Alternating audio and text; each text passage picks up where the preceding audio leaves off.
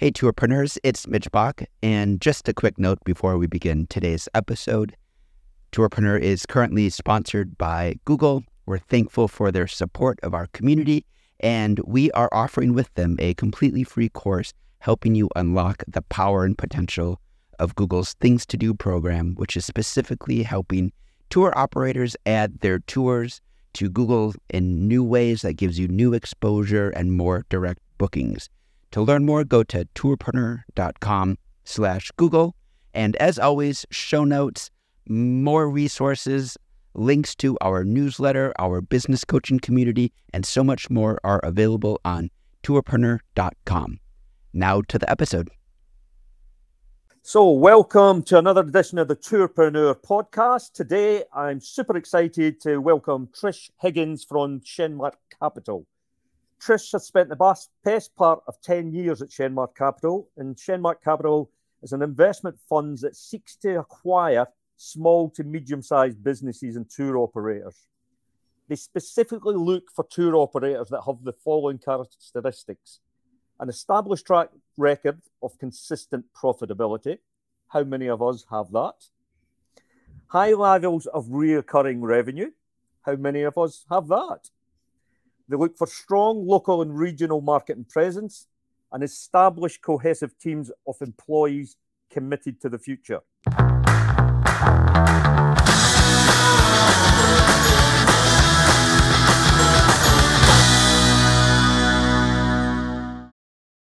Now, Trish is so good at this stuff. This is the second time we've invited her back to the podcast. Way back then, I think it was podcast 159, Shane spoke to Trish on some of this stuff before.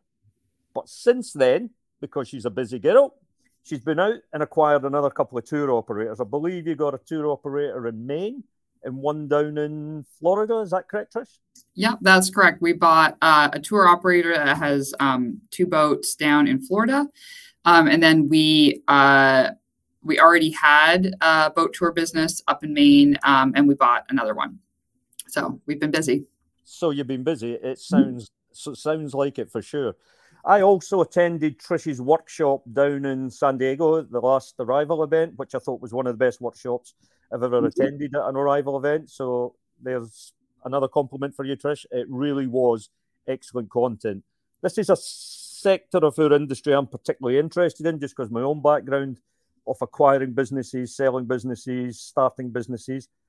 And as I'm often heard in the tourpreneur community saying, if I had my time again, that's code for being old, I would buy more businesses than I would start. I was found doing startups much more challenging, much harder work than I did from acquiring an operator, then building that operator to be a better operator. But that would be just me.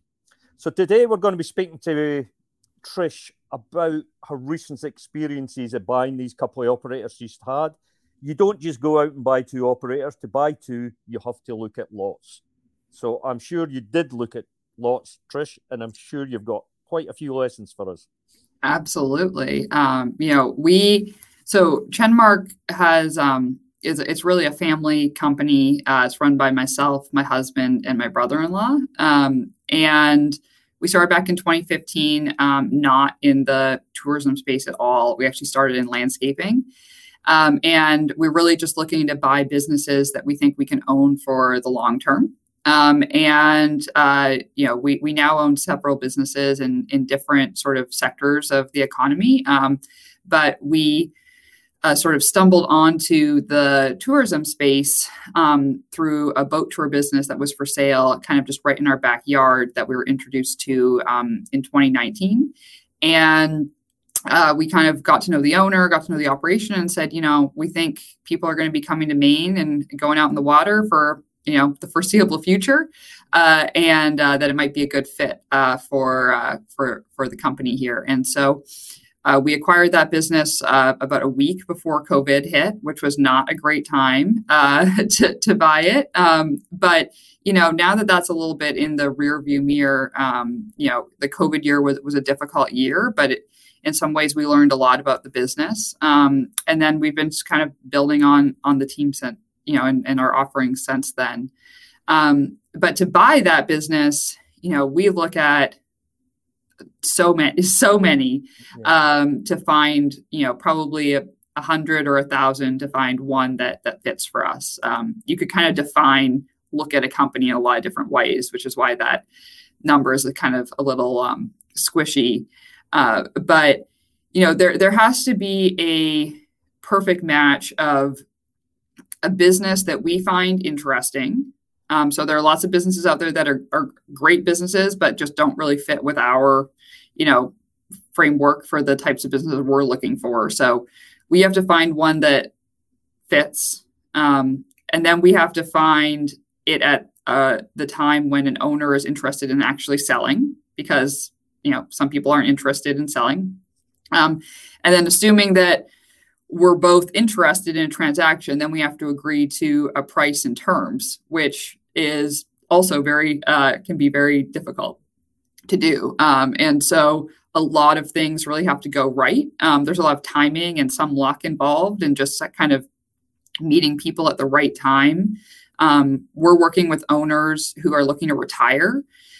And so, I might talk to one person today that says, I have no interest in selling my business. And then, something could happen in their life 2 months from now, and they could say, you know what, now's the time. And so there's a lot of factors that come around. So for us, and our job here is just to make sure people know that we're an option, and kind of know what we're looking for, and then kind of get our name out so that people know that if and when they do want to retire, we might be a good person to talk to. Sure. When I think back, when I was buying businesses, I had lots of systems, but the very simple system I had, which is not one I'm about to recommend, by the way, is I always looked at 3 types of businesses to buy. There was a great business, and I was never interested in great businesses to buy. 1, they would be very expensive, and 2, the upside would be quite limited because they were such a great business. And then you'd look at business, and I would class it as a good business, but you could see some upside in it, but it was a good, solid business. And if I was advising folks to buy businesses, that's the sort of business I would be advising people to buy. Get a good, solid business with some of the characteristics we mentioned earlier. Still has upside for all the effort and time you're going to put in, plus the capital you're going to get in to get the business moving. And then there was a poor businesses that I look at that were more or less broken. And that was my sort of business. I'm an engineer going back for years, so I like fixing broken things. Poor businesses were always attractive to me, but I would not recommend that unless you really know what you're doing, because buying a poor business means you get it cheap, but you have so much work to do to put it back on. In some ways, it's a bit like buying a startup that's so far down the line, but it's still pretty broken. So it's not one I recommend, but it's one that my personal makeup is the place I like to play.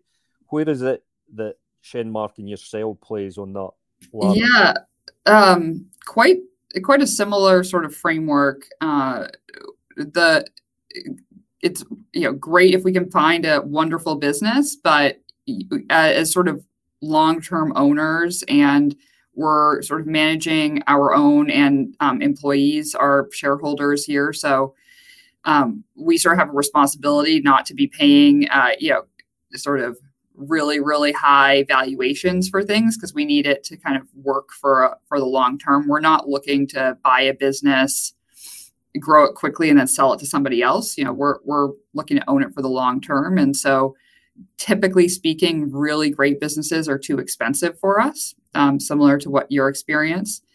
And sort of on the other end of the barbell, we have not in the tourism space, but certainly fallen sort of to the siren song of the cheap business that looks like it has easy things to fix. And I think that there are people who certainly do that and do it really well. It's not really how we're oriented, because it takes a lot of time and a lot of work, and you really need to go in with a plan and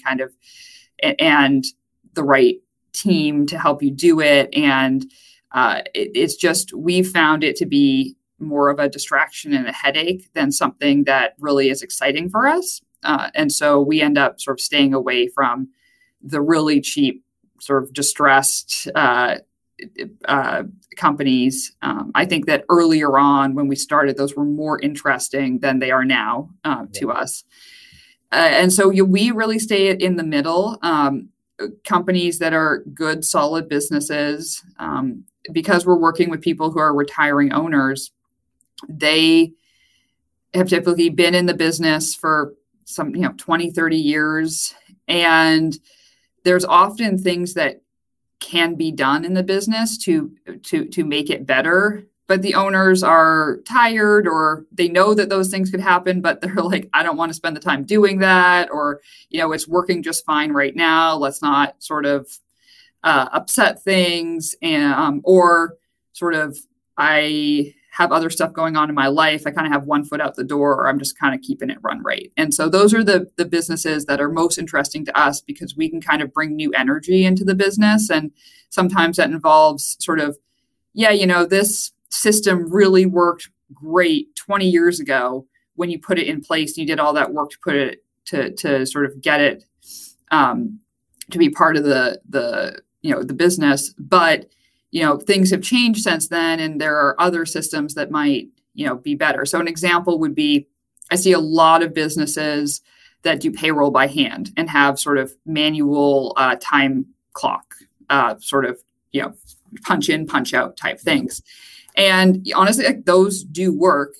But you can save yourself a lot of time from a sort of employee management system if you have an electronic clock in and clock out that syncs automatically to your payroll.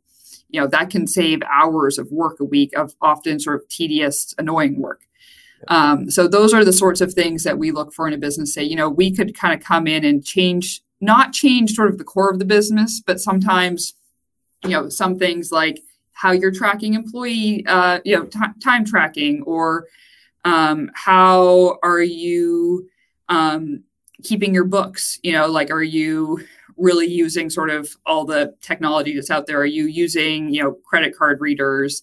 Are you using tablets for food and beverage on wherever your, point of sale is? Those sorts of things that some businesses just haven't really updated in the past 10 or 20 years, and can really add, some efficiency to the company. So those are the sorts of things that we find interesting, which I'd say is that in that solid middle, good business. And I think the main thing, last thing, is that we think about it is, you just want to make sure that you're not paying an A+ price for a B business.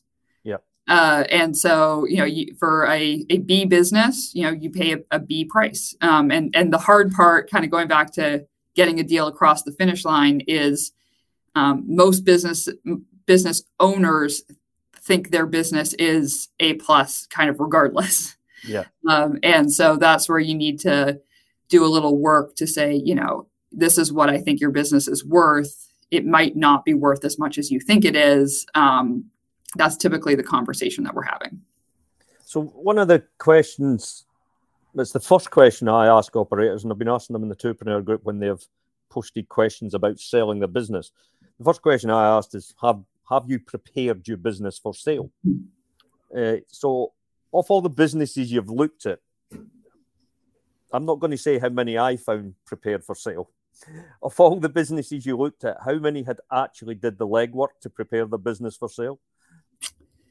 I'd say less than 10%, probably. Yeah. I found this amazing. Good for buyer, bad for seller. If business is not prepared for sale, it makes the duration of the transaction or the deal stretch out much longer, and the whip hand is automatically given to the buyer because the owner hasn't put the hours in to prepare the business to sell. And it is, as I'm sure you're going to highlight, having sold my own businesses, preparing a business for sale is not a quick thing. It's quite an in-depth, protracted thing that should probably be started years ahead of the actual sale point. So you're building up all the documentation, and as you go, and it becomes a system. So the fact that we're on the same page there, that most owners haven't prepared the business for sale, what would be your advice to entrepreneurs listening in here, even if they're not thinking of selling their business at this moment, but some of them may have been going 10 years, some of them may have been going 15 years. The time will come when they all have to get out of the business.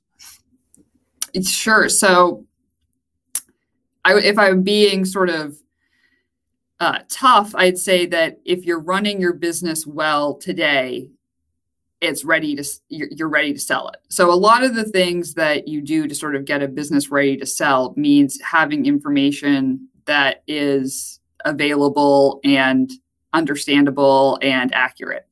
And so, an example is, I looked at a business and, their books, I couldn't really get any reliable information from their financial statements. And I would argue that, whether you're selling your business or not, you should want to have, accurate financial statements, but, everyone's business, they can do whatever they want with their own business. But when you're looking to sell, me or somebody like me is going to ask you for probably historical financial statements, a list of your capital expenditures, which is not a huge ask, but for some people they can say, oh, well, I'll get back to you in like 2 or 3 months once I've got that already. And to me, that says, you know what, like you're really not sort of running the business as well as you probably should be if it takes you that long to kind of pull all that information together. And I get it. I mean, if you've been running your business for 20 years, the financial, like you feel in your gut how the business is doing. The financial statements you're probably not really looking at. But for somebody coming in from the outside, that's like the number one thing they're going to be looking at. And so you need to have those sort of ready to go. So that's the big thing. And then another really big thing that really hangs us up is people running personal expenses through the business, which pretty much every small business owner does in some capacity, but not having documentation or sort of justification available for those things. So if you are going to do that, saying, okay, well, I'll just make up numbers. My business has $500,000 of earnings, but if you look at the financial statements, it looks like we have none because I actually run my personal boat through the business and my daughter's on salary, but she doesn't work here. And we took a trip to Disneyland and blah, blah, blah, blah, blah. And so for a person coming in from the outside, it can be really hard to sort of separate personal from business. And so you really get the true understanding of,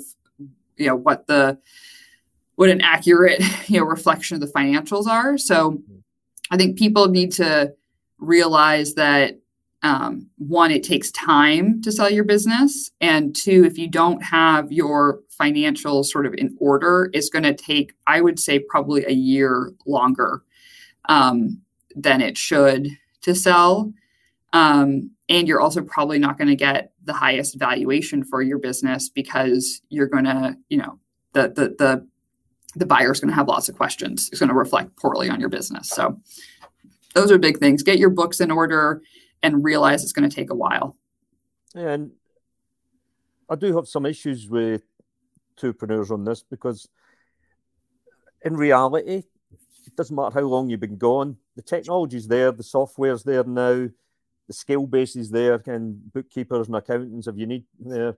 I mean, if you're running a business and it's serious, you should really be getting a set of monthly accounts every month, and then certainly a quarterly set of accounts, and then yearly you have to have a set of accounts because you have to submit them. So it is, you're never going to maximize the profitability of your business if you're not addressing the numbers on a regular basis. And I know we all get to the stage where we understand the numbers just because of experience and time. But just by knowing it in your head and feeling you're doing okay, you're going to miss so many opportunities to increase your profitability. And the other thing from experience, if you don't stay on top of it, your costs start to run away with themselves. The costs just creep up, and you haven't really factored in that capital cost that you're going to buy that other boat or or their boss, you haven't really factored in the real cost of these other two employees, not the amount you're paying them, but the real cost, because there's lots of costs on top of the employees that you pay, because you haven't really studied the numbers on a monthly and quarterly and yearly basis. So that would be my kind of first comment on the financial side. And I've certainly found from buying and selling, yes, it's the numbers first. Everybody wants to see the numbers, which I totally get, because you're not going to dig any deeper if they don't stack up. And I'm sure we'll come back to numbers later on this. The other thing I think operators need to be aware is a lot of the potential buyers are not in this industry. Mm-hmm. Right? There's people who have come to a certain point in their life from different sectors, different industries, maybe been made redundant or got a payout or made some money in another sector or have been in big corporate paying jobs and they just want to get out because they're burnt out and they want to do something different in lifestyle. So they have a bunch of cash and they want to get into this industry, but they know nothing about it. So they're probably capable of reading the numbers, but they're not capable of coming in and running your business. Mm-hmm. So there needs to be an operation manual built up over, certainly not when you decide to run the business, but years before, actually documenting what it is your business does. And you have to treat it in a way that this is to be given to someone who understands nothing about your food tour business or your boat business or your adventure business or your ski business. It has to be a step-by-step guide for someone to actually run the business. And I've yet to find operators who actually do that. I mean, this would kind of go back to you're running your business. You think, I'm not going to retire for 10 years or, maybe I'm never going to retire. But if 90% of the information about how to run your business is in your head, then you really don't have a business. You have just sort of a guy with a job. And that's a big thing that we try to distinguish about is is this an actual business or is this just one person who knows everything? And if that person goes away, there really isn't a business. And so if you're trying to sell your business, what you're selling is something that exists without you there. And even if you're staying on to help in a transition or all those sorts of things, a buyer is going to want to know, can this business survive without the owner? And I think that even if you're a small business owner who has no intention of selling, putting together, sort of basic manuals for all the processes is a good thing, because what happens if you're in a car accident, right? Like what happens if you get sick? Something happens, one of your family members might need to step in, there might need to be, somebody come in to help run the business. And if you have been storing all the information about how everything works in your head and been doing it all yourself, then you have a problem. And so that's not just something that you take, an hour and write all down. It's something that takes time to sort of develop those sorts of things. And ideally, you're also training other people in the business how to how a lot of other things run. You're not just doing everything yourself. So an example is the first business we brought up in Maine. The owner was very involved on the business side, but he had sort of a second in command who he had been training basically like every day for the past 15, 20 years. And that individual was staying on, and that person knew a lot of stuff to do with the business that if the owner left, a new person could come in and learn from that other individual. So it's both having the manuals, but then also trying to train some of your people on how some of these things work so that if you're not there, the business can still continue to operate. Yeah. Going back to some of the financials, and again, from businesses that I've run the rule over myself, and it isn't the majority, I'm not going to say a percentage, but the majority of business I looked at, they would come up with, like, we're doing X revenue, X 100,000, a million, and then there's another 100,000 or 200,000 in cash. Yeah. Yeah. And it's like, well, that's interesting, but I'm not paying for cash because there is no evidence of cash. And right. if you have had cash, well, you've had the value of cash. Therefore, as a buyer, you don't buy cash. Mm-hmm. Any thoughts on that? absolutely. I mean, this is especially in the tour industry, because you are handling cash a lot, people paying for things or whatever. You come up with this issue a lot because I looked at one boat tour business where I would say he was probably keeping, if I had to estimate, 60 to 70% of the revenue was being paid in cash, because it was a lot of walk-ups, a lot of, he only had a cash bar. He sort of pushed the business towards cash, and he was getting a huge amount of value in cash. But if you looked at his, and I would estimate he was probably making $500,000 a year total in revenue, keeping most of it in cash. And then when you look at his financials, it looks like he makes, 80 or, 90,000 in revenue and however many thousands in profit. And so his business looks dramatically smaller than I think it actually was. As a buyer, it would be very hard for me to get comfortable with figuring out a value for that, because even though he might say, yeah, all this cash is here, I'm like, can you prove it? I don't know. I both don't know what revenue was paid for in cash, but I also don't know what expenses were paid for in cash. So, could there be expenses that maybe there were just some employees that you paid cash under the table? There's no documentation or record of that. So it's very hard to buy a business where there's a lot of the value is in these cash transaction, and they could exist and they could be great, but they could not. And that just represents a lot of risk for me as the buyer. And honestly, at this point, it's just something that we're going to walk away from, because it's such a hassle to figure out. And the difference in value for the business, because the owner knows they're getting all that money. And so they're like, well, hey, no, my business has whatever, $500,000 of revenue. And I'm like, well, no, your business actually has $100,000 of revenue. And so to figure out a price point that makes sense is I think basically almost impossible and not worth the effort. And so I think if somebody's serious about selling their business, you kind of have to make a decision. You're clearly doing the tax things the cash thing to avoid paying taxes. So you can't maximize your personal income through not reporting cash sales, and also maximize the value of your business in a transaction. You kind of don't get it both ways. And so I would argue that if you're actually reporting things properly, you're going to make up for it when you sell your business and you get the full value that you want. But that is more of a long-term perspective. And unfortunately, many small business owners tend to be more focused on kind of the short-term cash in my pocket. So that can create a real problem. And there are some businesses out there, honestly, I just don't know how they're ever going to sell themselves because it's such a problem. Yeah, I'm actually seeing it getting less than it was, but that's maybe just because of society moving more and more to electronic payment rather than cash payment.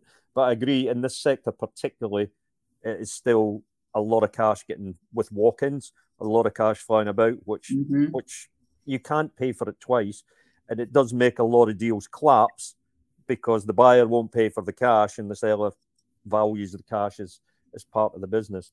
Talking about the value business, and this is a question that comes up every week in the Tourpreneur Group, how do I value my business? Now, for people who have never sold a business before and they see all these things on the news from different industries and different sectors and software that have annual recurring revenues that get multiples of 8, 10 on the revenue, not the profit. And a year ago, some software were getting multiples of 20 on the revenue. I don't think that would happen today, but again, not the profit. Whereas we're in a business, tourism, just discussed a bit about cash. We're really selling businesses on a multiple of profit, not multiple as much as I'd have loved to be selling on a multiple of revenue. We're really in the game of selling on a multiple of profit. So could you just talk a little bit, Trish, on how you go about value in a business? Sure. So, we are certainly looking at a multiple of profits, which is sometimes more complicated because, as sort of people are doing these sort of things with their financials, especially the pushing personal expenses through, their expenses or their earnings look lower. And so that's where we have to kind of go through the dance of figuring out what actually run rate earnings are. And so we look at things as a multiple of earnings. Typically, our rule of thumb is 3 to 5 times earnings, depending on the value of the business. The hard part that we have found for asset-heavy tour businesses, so boat tours would be an example, maybe like bus tours, things like that, is that a lot of, or not a lot, some business owners don't necessarily think about the return they're getting on their assets. Yeah. And so we've had situations where, let's say I've looked at a business where there's, again, let's say 500, $500,000 of earnings, which is a great business. That's awesome, right? That person's doing an awesome job. So $500,000 of earnings, let's say I'm going to put 3 times on it. I'm going to say this business is worth $1.5 million. That's just baseline example. But they have a boat that's worth $2.5 million. So they bought this boat and they have been doing, whatever to the boat. And in a lot of cases, the boat can be worth more than the business, which is a tricky spot to get yourself into. Because in that situation, you may be better off financially to just see if you can sell the boat outright and shut down the business, which is sad because, I always am a fan of businesses staying, around. But that is something that I see a lot in boat tours. I would say probably 70% of the boat tour operations I look at, from my perspective, the value of the assets, specifically the boats, is higher than the value of the cash being generated from those boats, from my perspective. So that can be a really tricky thing. So you kind of, when you're coming into to sell, you need to think about where are my earnings and be aware of, okay, someone's going to look at my earnings and the multiple of my earnings, but then also what's the value of my assets? And, are the assets worth more than the business is worth? And some people like to say you should pay a multiple of the earnings and you should buy my boat separately. So they say like, oh, well, you should pay $1.5 million for the earnings of the business. And then you should also pay $2.5 million for my boat. And I would say that if you're using the boat to generate the earnings, the boat is the business. That would be my perspective on that. It could be a little different if there's, I'm trying to think, if there are some assets in your business that you think are worth a lot, but you're not actually using them to generate the cash flows in your business, then often the way we bridge that gap is to say, okay, well, we're just buying this one boat and the name brand and all that sort of stuff, but you've got this other stuff that isn't really used in the business. You think it's worth a lot. You should just go sell that to other people.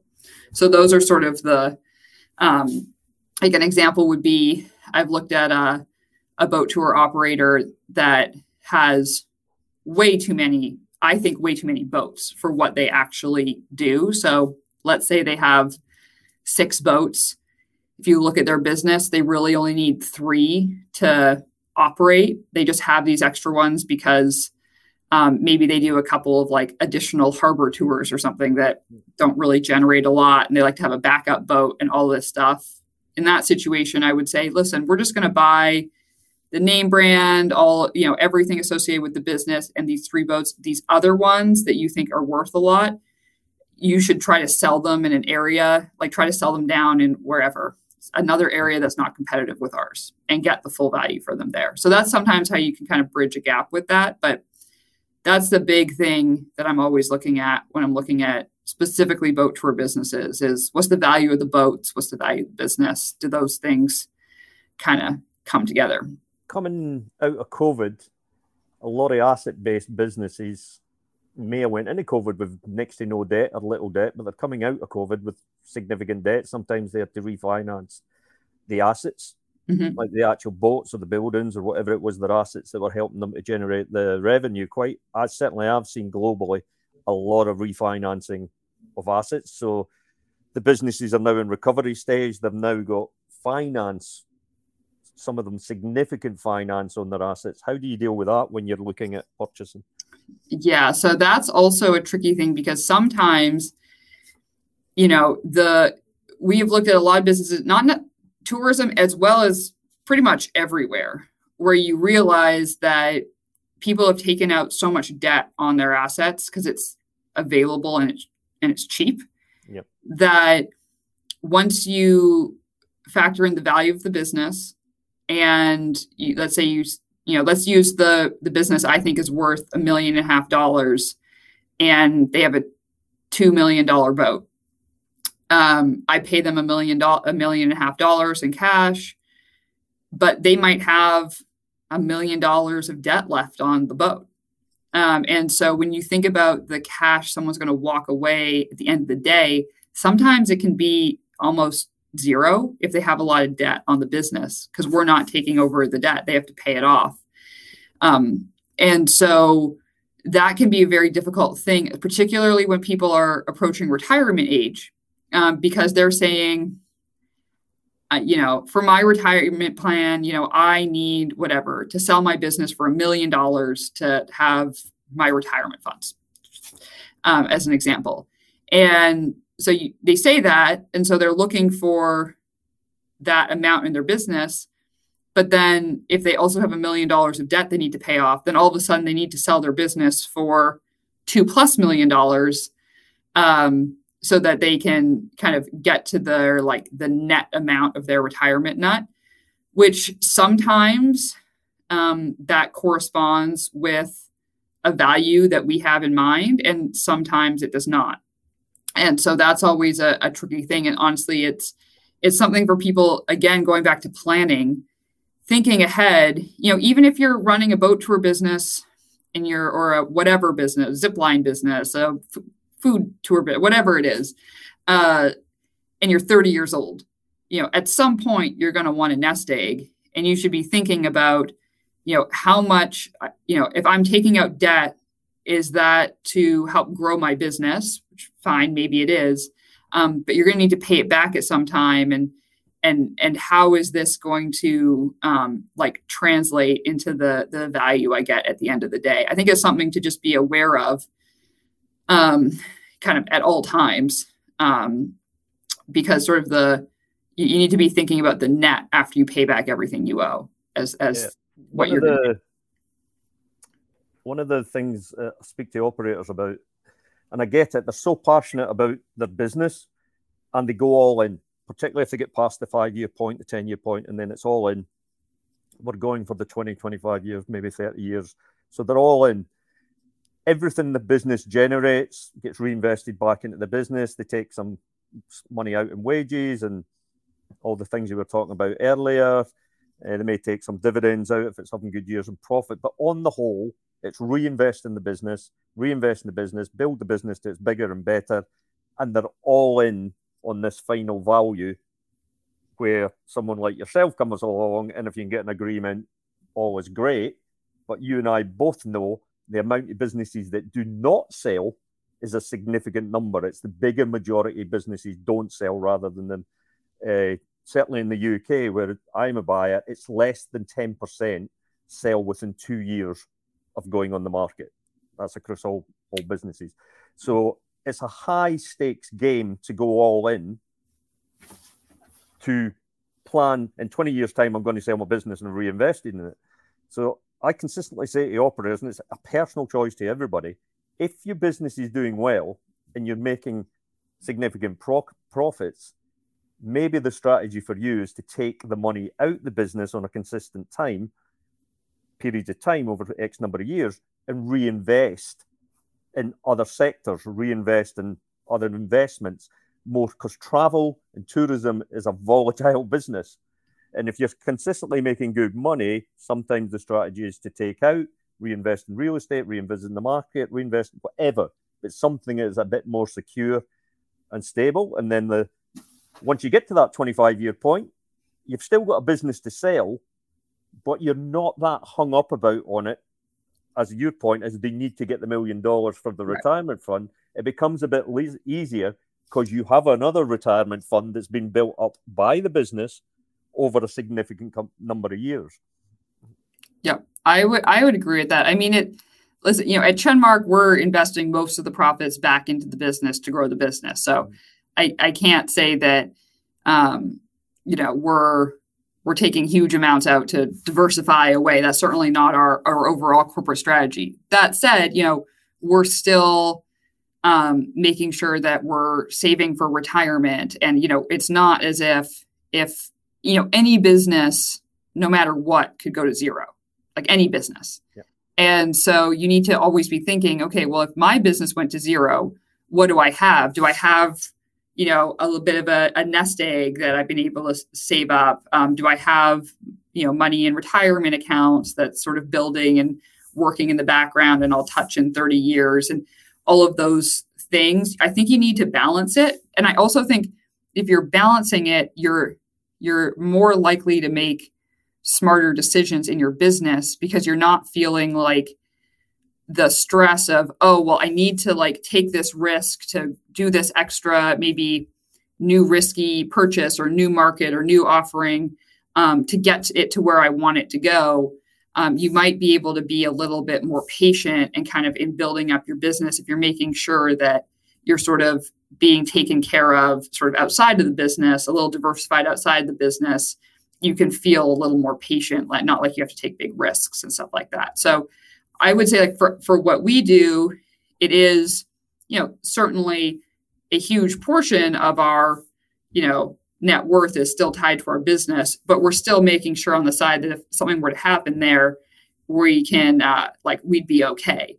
And so I think that that's especially important for these business owners. And I think most of the ones that we have actually transacted with, we've actually gotten a deal done, they've been business owners who have had good businesses, but they've taken money out over time. They've bought real estate. They've invested in other things. They still have a number, but it's not, I have worked with people where that number is, you can feel the stress and anxiety around having to get a certain number. Otherwise, sort of all of your retirement plans fall apart. And when you're transacting with someone, that can be very stressful for that person. And that stress bleeds into the transaction, which sometimes means it doesn't go the way you want it to go. And I kind of think of selling your business. It's a little bit, I'd say, like dating. Like the less interested you are, the more interested the buyer is. Yep.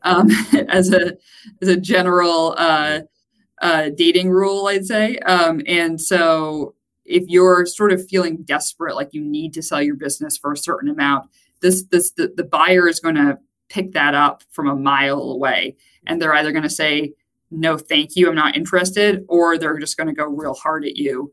And it's probably not going to work out well. So yeah, running your business, to your point, where you have your financials in order, you've trained some other people in the business to do things you can't do, to make sure you're paying yourself along the way, so you still have a little diversification and nest egg. Those are all the things you should be doing now, so that in however, tomorrow, 1 year or 20 years from now, you sort of set up your business and your personal finances in a place so that you can come to the table from a position of strength. Leading on from that is expectations. And I see this quite a lot. And again, I totally understand why most people selling the business haven't sold a business. Therefore, I get this. But whatever value they've got in their head, $1 million, 500,000, 1.5 million, there's a naivety around that they're going to get all that money in one go up front. Right. Whereas we know, I've certainly not bought a business where I've paid the full amount up front in one go. It's been financed in certain ways, often by the seller financer. And businesses have sold, it's been the opposite deal. I'm still getting paid out on businesses I've sold recently. So it's this. Could you just talk about the actual? A deal's been done, everybody's agreed, but when does the payments happen? Right. And this is, I think, an interesting mechanism because, I mean, when I started, it's like, oh, someone's going to pay, $1 million. You just, $1 million goes into your bank account. But as it happens, we like to see seller financing in all of our deals, where the seller is providing financing for the transaction of some portion. And for us, that one, it helps the deal happen. And two, it also allows us, it provides the buyer with a little bit of confidence. The seller is selling something they're standing behind. They're not selling you a lemon. They're selling you something that says, yeah, I believe everything I've told you is true. And I believe that we can kind of continue to pay, the business will continue to be able to perform and support this financing. So that is something that we like to see. One thing that a lot of deals also have is something called escrow, which is when, when you agree to a price, you look at all these legal documents that take forever to sort through. And in the legal documents, you basically certify that, all the information you provided was true and there's no outstanding legal action and all these things. And then a lot of deals will have something called escrow or a holdback where they pick a number, 10% of the deal price, and they put it into an account held by a lawyer's office or something for a certain period of time, 6 months to 2 years, depending on the situation.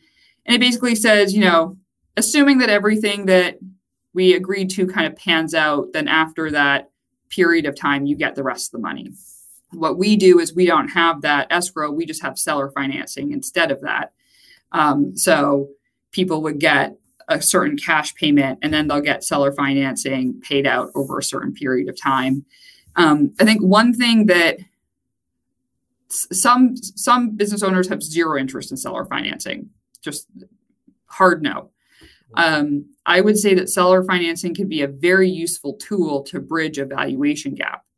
Because if somebody is going to come and say, you know what, you think my business is worth $1 million. I think it's worth $1.5 million, but I'm willing to give that difference to you in the form of a seller note with favorable sort of debt terms. You can pay it all off at the end of, 5 years or something like that. Then that can be a very creative way to bridge a divide in the total valuation if a person is willing to be paid out over time, because it makes things easier from our perspective because we don't have to provide as much cash up front. And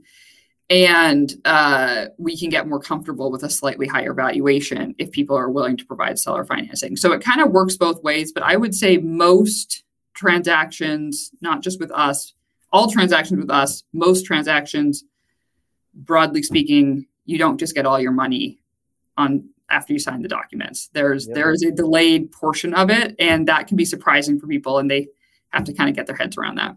Yeah, I haven't seen it happen. I haven't seen one example of it happen. I'd like to, certainly if it was my own, but I've never seen it happen. Yeah. So Trish, I'd like to thank you yet again for coming on to the Tourpreneur podcast. Excellent value for our listeners. I'm sure I will be promoting this around the group and in other places. I do think it's something that our operators tend just to park in the back of their head until the time comes. But we are certainly going to be encouraging them to pay attention to this part of the business much, much more. Because I know if they start preparing 3, 4, 5 years in advance, I know they're going to get bigger value when they actually come to sell the business. So it is certainly something that needs to be done in advance if they're going to release the value of the business. So once again, Trish, thank you very much for your time and all your knowledge. Absolutely. I'm happy to be here. If anybody has questions, we talk to a lot of people that are not the right fit for us, but just people say, this is my situation. Do you have any advice? That sort of thing. So people can reach me at Trish at Chenmark, CHENMARK.com. Always happy to chat. Okay, I'll stick your details on the bottom of the video because this will go as videos as well as podcasts. Great. Okay. Sounds good. Thanks very much, Trish. Thank you. It's a pleasure.